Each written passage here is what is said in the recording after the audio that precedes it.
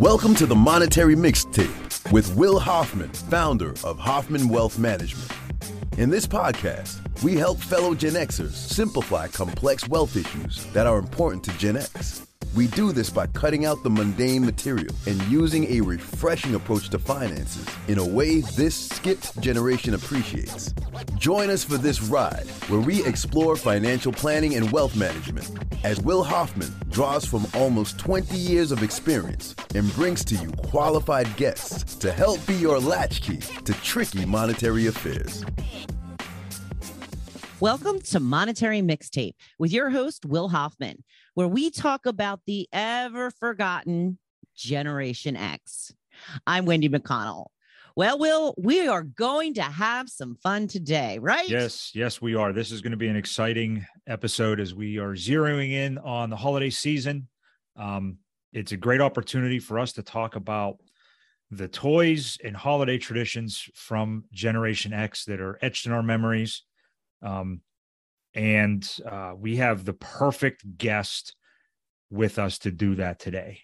Today we have Jon Reddick from Gen X Grown Up, and I'll let him discuss his platforms there.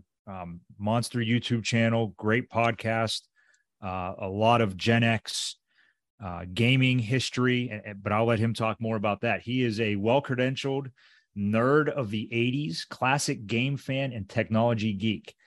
In 2017, he merged those interests into the creation of Gen X Grown Up, YouTube channel and audio podcasts that are celebrating all things Gen X. Jon, welcome to the Monetary Mixtape. Well, thank you, Will. It was absolutely my pleasure to be invited and really glad to be here. Yeah, we're excited to talk about this. This research was fun, even though we do like to focus a lot on the wealth management topics of Gen X. This is one that we want to keep a little bit light, get everybody focused on the holidays and enjoying their holiday season with their friends and family. So just a quick little wealth management discussion before we get into all of this. There's been a huge discussion in 2022 about inflation. The inflation that's impacting a lot of the policy, having its impact on the markets, probably impacting our financial plans, impacting our spending. And it's not new. You know, we've had high inflationary environments in the past. And every year there's an index that's published by one of the big banks that discusses the cost of the 12 days of Christmas. It's a fun way to see what it cost last year and what the 12 days of Christmas will cost this year. Unfortunately, that index has not been released as of the recording of this episode. So what I was able to find was the cost of Christmas trees, real Christmas trees that are making a comeback in households. And I think Gen X is leading that comeback with the real Christmas trees, trying to tap into their Ralphie Christmas story vibes and get access to a real Christmas tree. So if you bought a Christmas tree last year, the average price nationwide of a real Christmas tree was $81 in 2021. This year, the survey of the Real Christmas Tree Board, which is kind of stunning to hear that there is a real Christmas tree board in the United States. Right. They interviewed 55 wholesale growers and found that the average price is now going to be approaching $100. A $20 increase, and they noted that labor, shipping, production costs, which I don't think production of a Christmas tree needed to started well before 2022, right? But production costs and other things have led to that increase. So if you are buying a Christmas tree, you're going to see an increase in prices this year. But as we segue into our discussion about Gen X holiday traditions and toys, hopefully all of your Beanie Baby investments have kept pace with inflation, and maybe it's time to think about making a sale there so that offsetting the cost of inflation will help. Jon, what do you think? Do you think those Beanie Babies have kept up? Well, yeah, you got to keep a new in tag, with the tag protector on it. And Right. Beanie Babies is one of those, what I think everybody thought was going to be, oh, this is my retirement plan. Right. And they were kind of doing this little rise, and then only the most rare ones really held their value really well, it seems. And I think that's why so many of the toys that I claimed were an investment when I was, come on, let's buy it. It's going to do well. I would tell my mom, and then she sold it at the garage sale for 25 cents because it wasn't holding its value. Yeah, if she just held on for another 10 years, That's a sore subject that we'll get into here in a second with me. I do still have all of my baseball cards. Oh, nice. However, I'm still working. So that hasn't really panned out, although those have made a comeback recently too, as far as popularity is concerned. And the addition of things like Pokemon cards and things have helped there. But the baseball cards, I'm still holding out that the 13-year-old investor in me that had baseball cards is going to be right at some point in time, very, very soon. Well, it's because nostalgia is such a powerful drug, Will. Yes. It's when you had it, it was great. Mm-hmm. When it was in the closet, it wasn't great. And then when it went to the yard sale, you didn't care. The problem is what No's generation can figure out is that it's that gap between the closet and between 10 years later when I'm an adult and go, God, I missed that thing. That's when the spike happens in so much of these collectible things, and we're just hitting that Gen X era where everybody's kind of like, oh, it's been gone for 20 years. And now it's hard to find and becomes valuable. But my question is, will you be able to part with those baseball cards? Yeah. Yeah. There's no sentimental attachment there for me. Okay. Oh, all right. That's easy. Is what I won't be is a long suffering Pittsburgh Pirates fan. It is tough to give up the nostalgia of the early 90s when they were good. But it's been such a long time that, I think time has passed and it's time to move on from some of those cards. I still have Wendy, I think Will is saying he's a fair weather fan. That's what I got. Yeah. Yes. Well, and the weather hasn't been very and you've fair been beaten down plenty for a long time. Right. Although I have not taken on any other baseball teams as my favorite. I just, there's generations beyond us that have no idea what good baseball in Pittsburgh is like, but you just hold out on your true love and have it. So as we get into Gen X holiday traditions, the one thing that sticks with me, and this isn't something that is unique to Gen X, but it is something that it's hard to find now, and the nostalgia does creep in, was the mall. And the shopping malls of the 80s and 90s at the holiday season with the train displays and the crowds, and you couldn't find parking. The food courts were lined up around the corner. You had to wait in line to get into Tilt while your mom and dad shopped. And now Tilt was the name of the arcade at least in our shopping malls. You're singing my song. Yeah. So that's always something, you go to the malls now, and at least the malls in our area are nice. They're far and few between. They're seeing their moment diminish a bit just with the advent of technology. When you think of that, John, what type of holiday traditions at the mall do you think of? We did a whole episode about the mall experience not long ago on our show. And, we talked about how, including the holidays, where now it is not, it's easy to say it's not like it used to be. Sure. But when you drill into what is it that it's not like it used to be, the mall used to be this hub, especially for Gen Xers. We were in our teens, probably, depending on when you're born. I'm a 69 baby. And this was pre-social media. This was we could drive, and it was the place to hang out, is where you got to see your crush. It was where you found out who was dating who.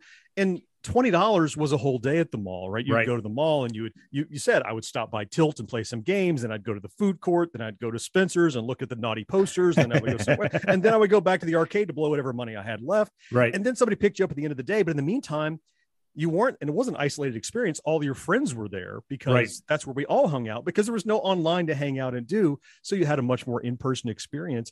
And for Christmas time, that's when the mall just explodes at Christmas. Everything was great about the mall. It was cranked up to 11 around the holidays because they were having special, prizes and drawings, and Santa was there. It was a Christmas, and the train, and kids were running around, giveaways, and people were trying to hand you free stuff at the Orange Julius. And it was, part of Christmas was going Christmas shopping, or you just going to the toy store and seeing what stuff you wanted to ask for Christmas. Right. Yeah. That's a big void now with our kids, and, they're scrolling online for their Christmas lists. And we were cruising the aisles of KB Toys and Toys R Us. And that's one of the issues, I think, is that we don't go to the mall. Right. I haven't been to the mall since before the pandemic. And the decorations, just the way it looked was always so beautiful.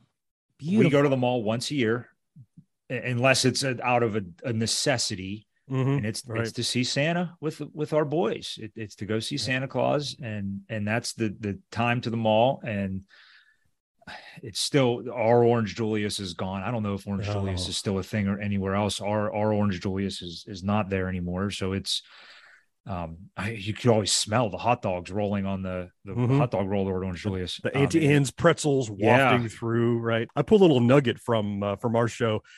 By 75, I had found in my research that malls and shopping centers accounted for 33% of retail sales in the U.S. Wow. Compare that to even just 10 years ago. Don't worry about post-pandemic. Just today, what's that percentage? I don't know. That's 5, a good 2, 1. I mean, it's not the vast majority of retail sales. I mean, you got online vendors and stuff are the juggernauts there, and the malls are just picking up the scraps now. They used to be the beasts. And the one thing that, looking forward, because that's that's my professional obligation for our clients is to look forward. Growing up in a small town, having our office in that same small town, if the malls are starting to diminish, hopefully the small town comes back to life. The Main Street stores and the Main Street hardware stores, and you think about seeing those. Unfortunately, we only see those in Hallmark Christmas movies now. But hopefully maybe seeing those come back to life soon will be what's on the forefront there. Getting deeper into the Gen X holidays. We talked about the Christmas tree. Let's talk about what was under the Christmas tree. And when we think about the toys from the 70s, 80s, and 90s, we think about all of the pandemonium over things like Cabbage Patch Dolls. And we think of, the favorite toy that we opened, and it's still etched in our memory. And we'll get into mine here in a bit. And I'm sure we all have that signature morning that we remember something. John, what do you see as the signature toy that was open on Christmas Day from our generation? And we can break that down into 70s and 80s and 90s. There's all kinds of things. Okay. As technology advanced, so did the toys. And we went from action figures to video games over the course of our childhood. What do you see as some signature toys there? Well, it started very, very low tech, right? Before they started putting a chip in everything, and you got one that I remember was a staple, and not just for me, for every kid everywhere. Somehow, there was a memo that went out that told parents that is anything you do, you've got to buy some kind of a Nerf ball. Nerf just blew up in the early 70s, and it started with that crazy orange football. And then they started making Nerf everything, and they padded, for whatever reason, every Nerf football I ever saw had a bite out of it. I'm not sure why that happened. Because we all had a little brother. That's why. I guess that's why. But it especially for boys, I know for the kids in my neighborhood, it was like, as soon as you got a Nerf ball, the selling thing of the Nerf ball was that it was safe, right? You could throw it at people. Well, that's basically a license to throw it at people. So that's what we did. We threw it at one another. We made up new games that involved tagging your buddy and pegging him with it, because we knew it would just sting a little. You got hit, but you didn't get hurt. Right. And which was kind until of you filled up with water and thing. froze it. But that's yeah. Well, that's trials of a what you misspent do with youth the there. bite, right? You get the bite, soak it in the pool. Now it's heavy. It's a Right. blast. It blows up with water when it hits. And our parents had to be thrilled that we were moving on to Nerf away from lawn darts, right? Oh, I still miss my jarts. The jarts, right? My brother, I think, has a little bit of PTSD from our childhood when it comes to jarts. I think I caught him one time. A lot of little brothers do. I think that's pretty standard. He shouldn't have been there, right? Yep. Yeah, it's his fault. Right. When in 70s saw the birth of the Star Wars action figures, which was a huge thing from our childhood. We closed out the 70s with Simon. Remember the touch game and the memory game Simon? That was just getting the beginning of those electronic toys where that's when consumer electronics got miniature enough that they started going into toys, because before then it was like, don't give kids electronics because it's too expensive. You're going to break them. And now you got the miniaturization of these chips and they put them in everything. And that became every toy had some kind of, it talked or it moved or it did whatever. Yeah. Simon was on the forefront of that. Yes. So as we moved into the 80s, what did you start to see as it became popularized and became favorites? So I had mentioned Cabbage Patch Kids from that was the pandemonium of the early 80s for toys. What else? The beginning of the 80s, I leapt onto one of my favorite toys still today. And not only is it a favorite toy, but it's emblematic of the 80s. Like if you want to do some wallpaper that's 80s, right? You put like a boombox and a skateboard and some cool Ray-Bans, and you put a Rubik's Cube. Yes.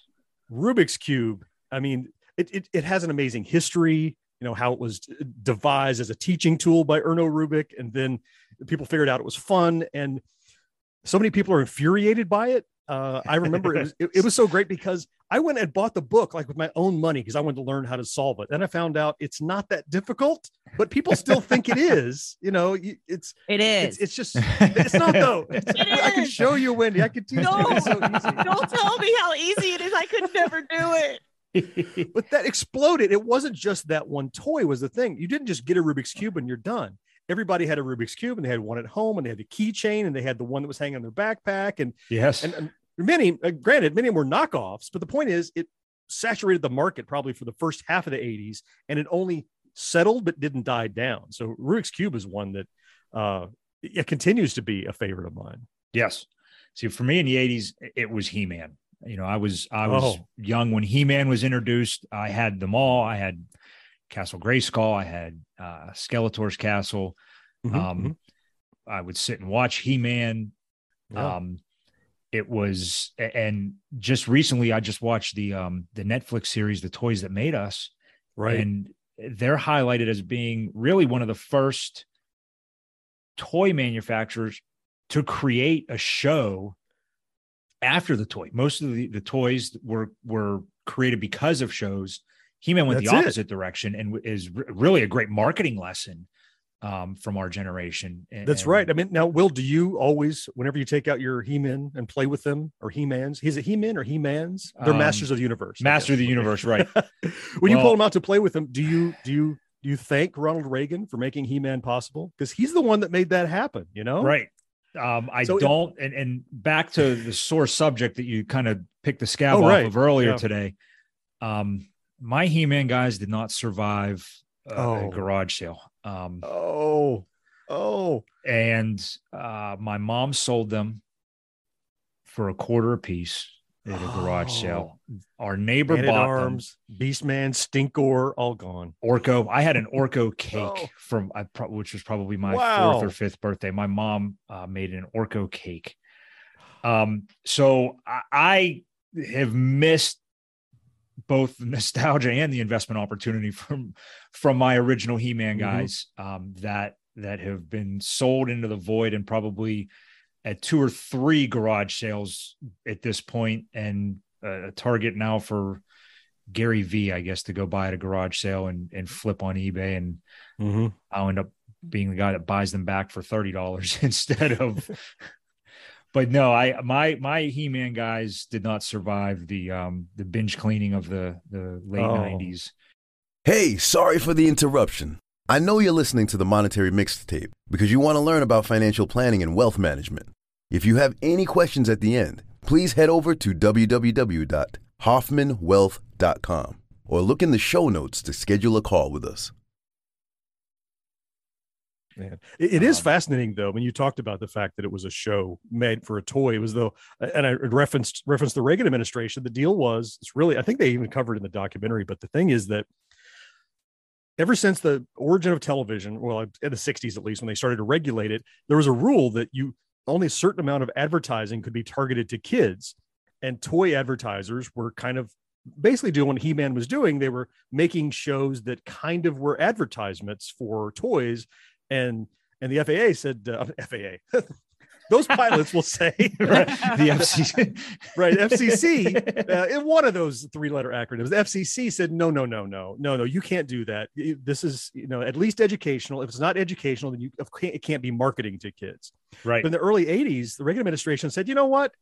You guys are grown-ups, and they dropped all that. They deregulated advertising for kids. And so shows like Mask and Transformers and He-Man and so many shows, Voltron, they literally, Voltron, great. They literally said, let's make a toy and let's put a story behind the toy and make that the show. And they were fun shows in their own right, but literally every new character they introduced on any of those shows, they introduced it because the mold was in production, right? It was because right. Here's a new guy, they probably said, hey, He-Man's like, hey, Skeletor, let me show you my Orko cake, because Will's going to get one for Christmas a little later. He's going to get a pan and everything. Got us hook, line, and sinker. They saw us coming, right? And it worked. Yep. And the thing is, we didn't hate it. Right. The problem was you're going to corrupt children or whatever. And what happened? We had one of the most amazing childhoods of any generation on record, because they pandered to us and gave us what we wanted. Yeah, we told people to buy us toys, but the point was we loved doing it. We loved getting the toys, and we loved the media they made that advertised to us because it was fun. It was tailored to us. Yes. And I'm going to interject my favorite toy from holidays now, because it occurred in the 80s. Okay. The Christmas morning, I will always remember, would be the morning in Christmas of 1986 when we opened up our Nintendo. Oh boy. And got the Super Mario Brothers and Duck Hunt game. That mine still works. That did survive any garage sale. It's still at my house. It still works. I still have all my games. I still have to blow in them before I play them. It still works. My kids were amazed at how quickly I can go through Mario Brothers. The muscle memory is still there. A little bit of a funny story. The first person in my house, now I grew up with, I have a younger brother and a younger sister. My dad got into Nintendo. They made a golf game that my dad loved. Tetris was a favorite of my parents. Also, the first person in my house to get past Bowser the first time, and that was in World 1-4, because we didn't know there was anything beyond 1-4, was my mother. Oh, really? My mother was the first one to get past Bowser the first time. We woke up the next morning. She couldn't wait to tell us. And then she told us that our princess was in another castle, and there was more beyond that. Now, I was 8 and my brother would have been, 5 or 6. So we didn't realize that Mario's world was so much broader, larger, than the first. Right. Well, we were used to those single screen games like your Pac-Man and your Donkey Kong and your Froggers, like goals to get top to bottom, and that's the game. And Mario was so much larger. And you were probably crestfallen to find out that, oh no, the princess is in another castle. Right. Who knew that opened up a world of amazing adventures for Mario. Right. And there were 8 more castles we had to get through. Right. The princess is forever in another castle. That's how it goes. And that's right. That's why we can keep playing. May have been the signature theme to my dating as a child too, was the princess always seemed to be in another castle. Sorry, Will, not this one. So that was my favorite toy, and we're going to talk about our favorites, but I want to interject theirs because I have a feeling that when we get to the 90s, you're going to compound on what my Christmas was. So go ahead. When we get to the 90s. Oh man. So I don't know if it's my favorite toy, but it's definitely one that made a huge impact. So being a little bit older by the 90s, I graduated high school. Actually, I was out. So I was out driving cars and running around, but I definitely appreciated and played the hell out of the evolution of the NES. And that was the Game Boy. Yeah. That came out in 91. And I was actually a proponent of the Atari Lynx that was in many ways a superior handheld to the Game Boy. But the Game Boy we just talked about Mario. It had Mario. Right. It had that quality over quantity philosophy that Nintendo had. And my grown daughter today manages a used video game store, and people will still come in and buy PlayStation 5 and Xbox One stuff, but they're also going to see what's on the old Game Boy shelf. They want to say like, oh, I had that. I want that one. Even if they're not playing it, they want to hold that square cartridge that they knew was in their pocket when they were in a car with their parents, or they were on a trip, or they were visiting somebody or whatever. That becomes a totem of your childhood. Even if I'm not putting it in a Game Boy, that thing represents a kind of escapism from adult life.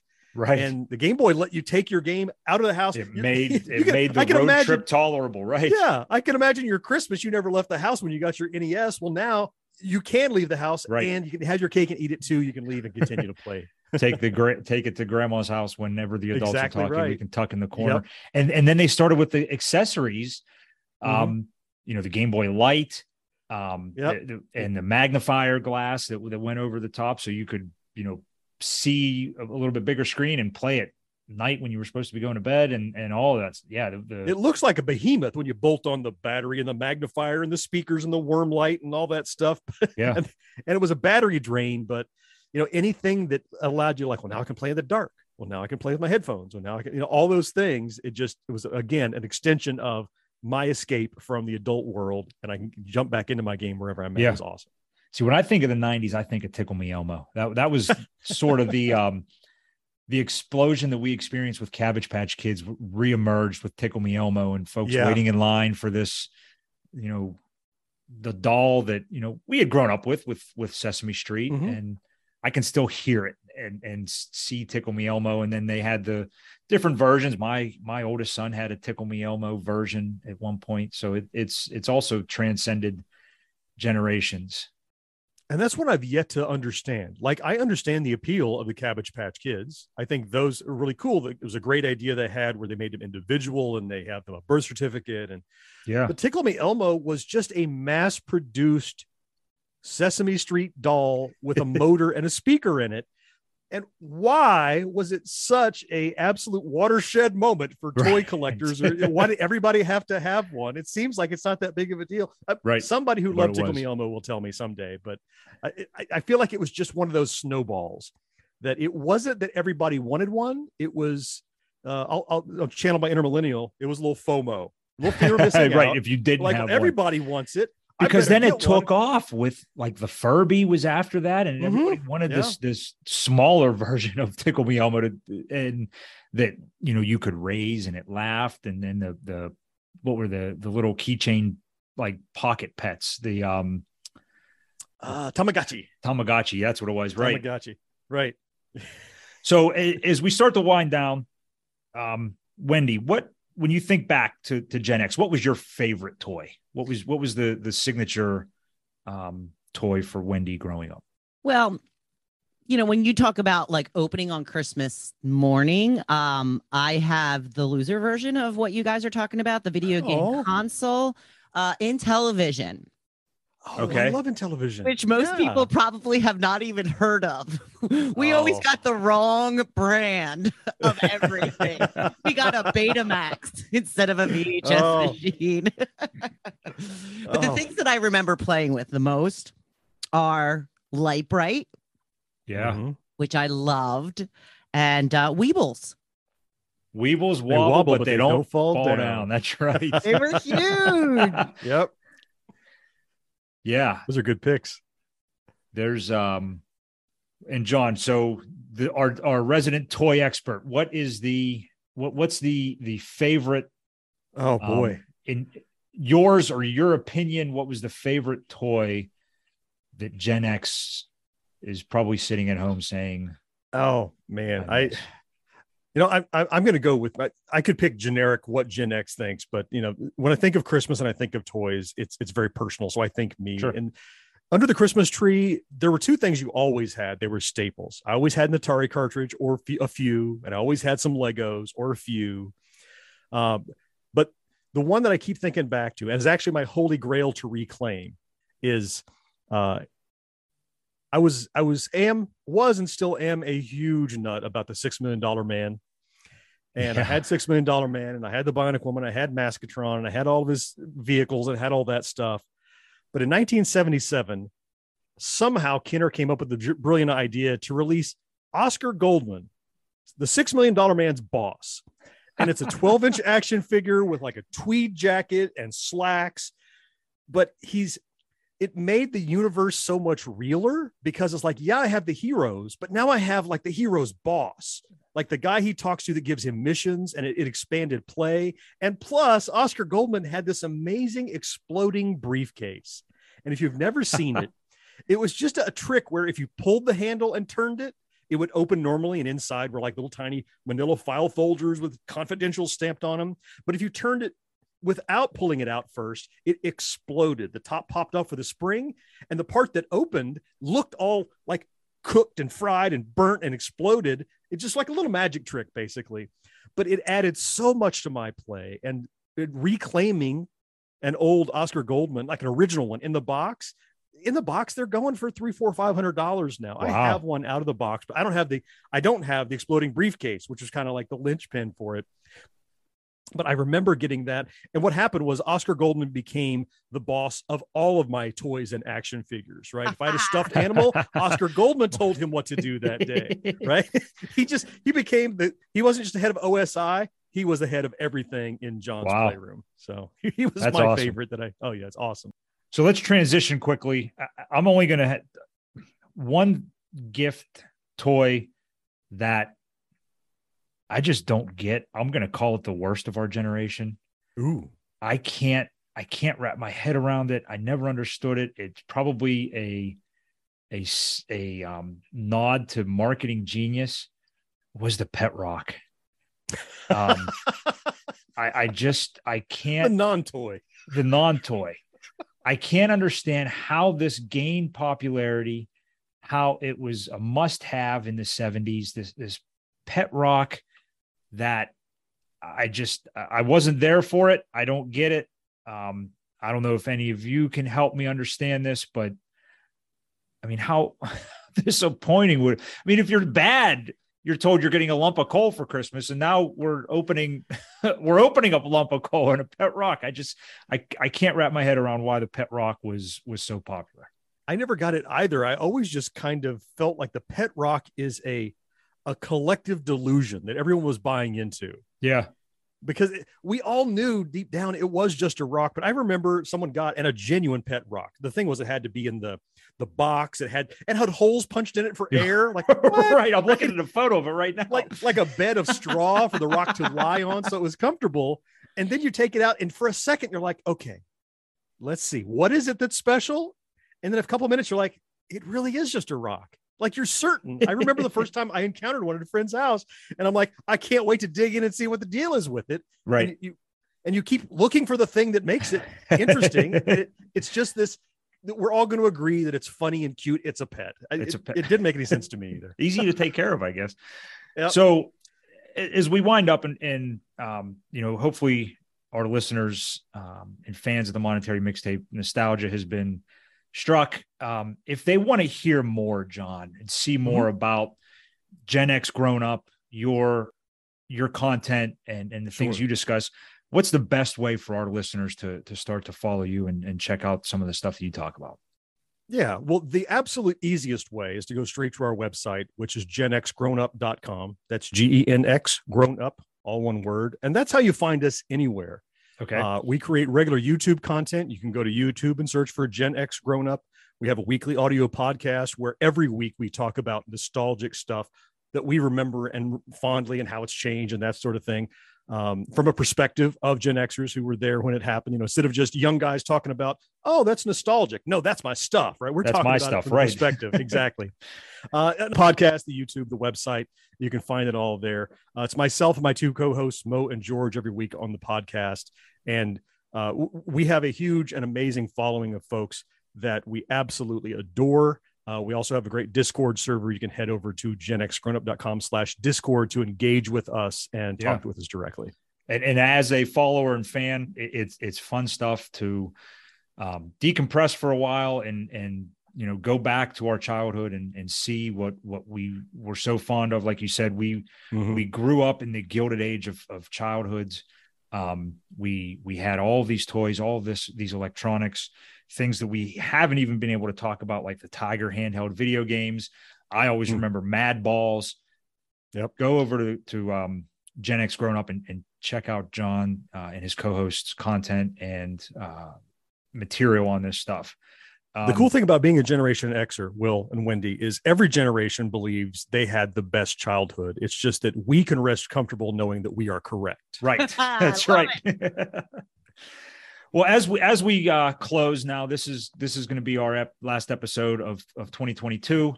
I want to say thank you for all of you for listening. This was a new venture for us this year. It's been one of the most fun things I've done in this profession in a long time. I'm really looking forward to 2023, having more guests on like Jon that tap into our nostalgia, our childhood, while we mix that all in with some wealth management and investment insight, and really looking forward to the content and topics and guests that we have coming up for the next year. So all of you, thank you for listening. Wendy, thank you for being here with us. Jon, a giant thank you for joining us today. My pleasure. Can't wait to have you back and look for some more opportunities for us to do some things together. Remember, if you want to get in touch with us, hoffmanwealth.com is our website. Links are in the show notes for you to be able to book a discovery call with us, that if you have any questions or anything that we can help with. But in closing, please make sure you have a wonderful holiday season, a safe holiday season, and hope that you're all looking forward to a prosperous and healthy 2023. Thank you all. And thank you for joining us today on Monetary Mixtape. Please like, follow, and share with your friends. Until next time, I'm Wendy McConnell. Don't bounce just yet. The street lights haven't come on. Thank you for listening to the Monetary Mixtape podcast. If you thought this episode was dope, then click the follow button to be notified when we drop a new episode. Visit our website at hoffmanwealth.com or give us a call at 724-522-5411. And don't forget to click the follow button to be notified when new episodes become available. The information covered and posted represents the views and opinions of the guest and does not necessarily represent the views or opinions of Hoffman Wealth Management. The content has been made available for informational and educational purposes only. The content is not intended to be a substitute for professional investing advice. Always seek the advice of your financial advisor or other qualified financial service providers with any questions you may have regarding your investment planning. Securities offered through LPL Financial, member FINRA SIPC. Investment advice offered through Private Advisor Group, a registered investment advisor. Private Advisor Group and Hoffman Wealth Management are separate entities from LPL Financial. All performance referenced is historical and is no guarantee of future results. All indices are unmanaged and may not be invested into directly.